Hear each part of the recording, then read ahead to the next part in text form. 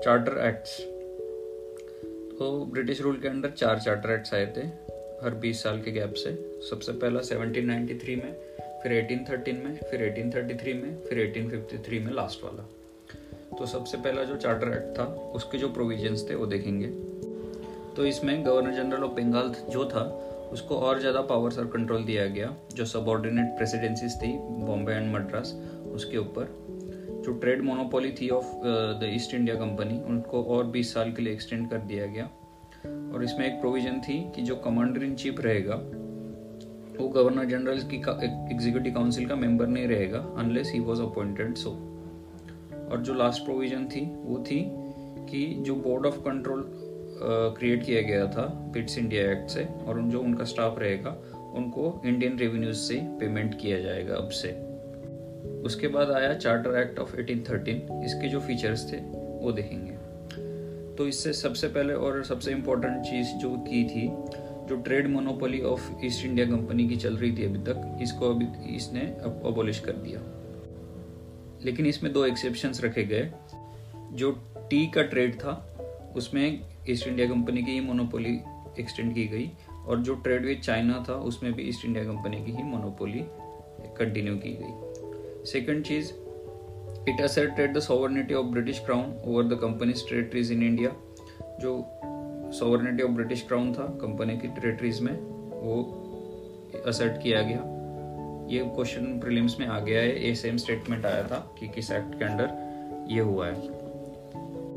फिर Christian missionaries को allow किया गया इस एक्ट के अंडर कि वो इंडिया में आके प्रीच कर सकते हैं। इसके बाद जो वेस्टर्न एजुकेशन स्प्रेड करने के लिए इंडिया में अलाउ किया गया, और इस एक्ट के under 1 lakh rupees per year India में एजुकेशन स्प्रेड करने के लिए देने का प्रोविजन किया गया।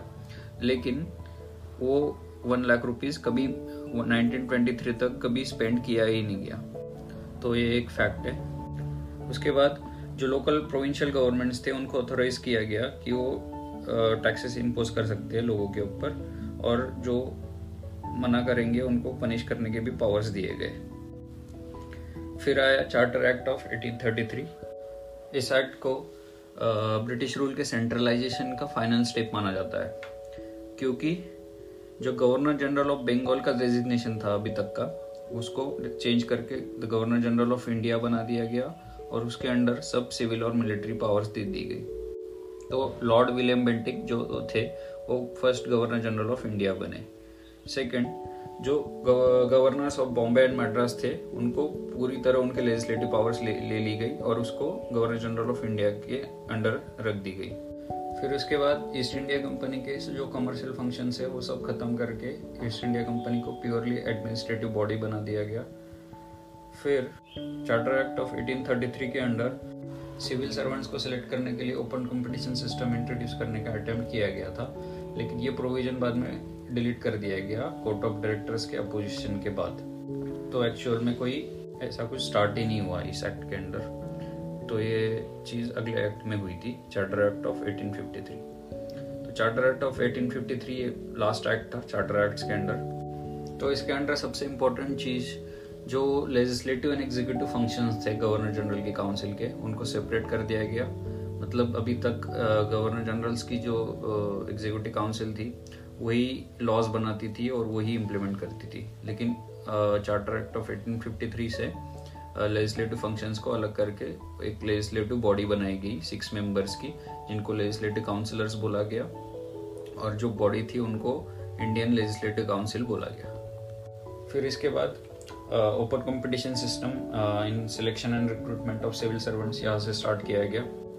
इसके अकॉर्डिंगली मैकोले कमेटी बिठाई गई थी 1854 में ऑन इंडियन सिविल सर्विस। फिर नेक्स्ट जो प्रोविजन था उन्होंने इस एक्ट में कंपनी का रूल था उसको फिर से एक्सटेंड किया, लेकिन इसमें एक डिफरेंस था।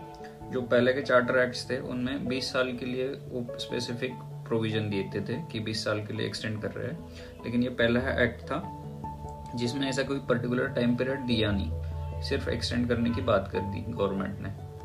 तो ये इसका भी इंडिकेशन था कि पार्लियामेंट कभी भी कंपनी के रूल को खत्म कर सकती थी। फिर इस एक्ट के अंदर पहली बार local representation in the Indian legislative council को इंट्रोड्यूस किया गया। मतलब जो लोकल प्रोविंसेस थे उनके मेंबर्स, जो नई एक इंडियन लेजिस्लेटिव काउंसिल बनाई गई थी 6 लोगों की, उसमें से 4 लोग लोकल प्रोविंसेस से होंगे, जो कि मद्रास, बॉम्बे, बंगाल एंड आगरा से होंगे। Thank you.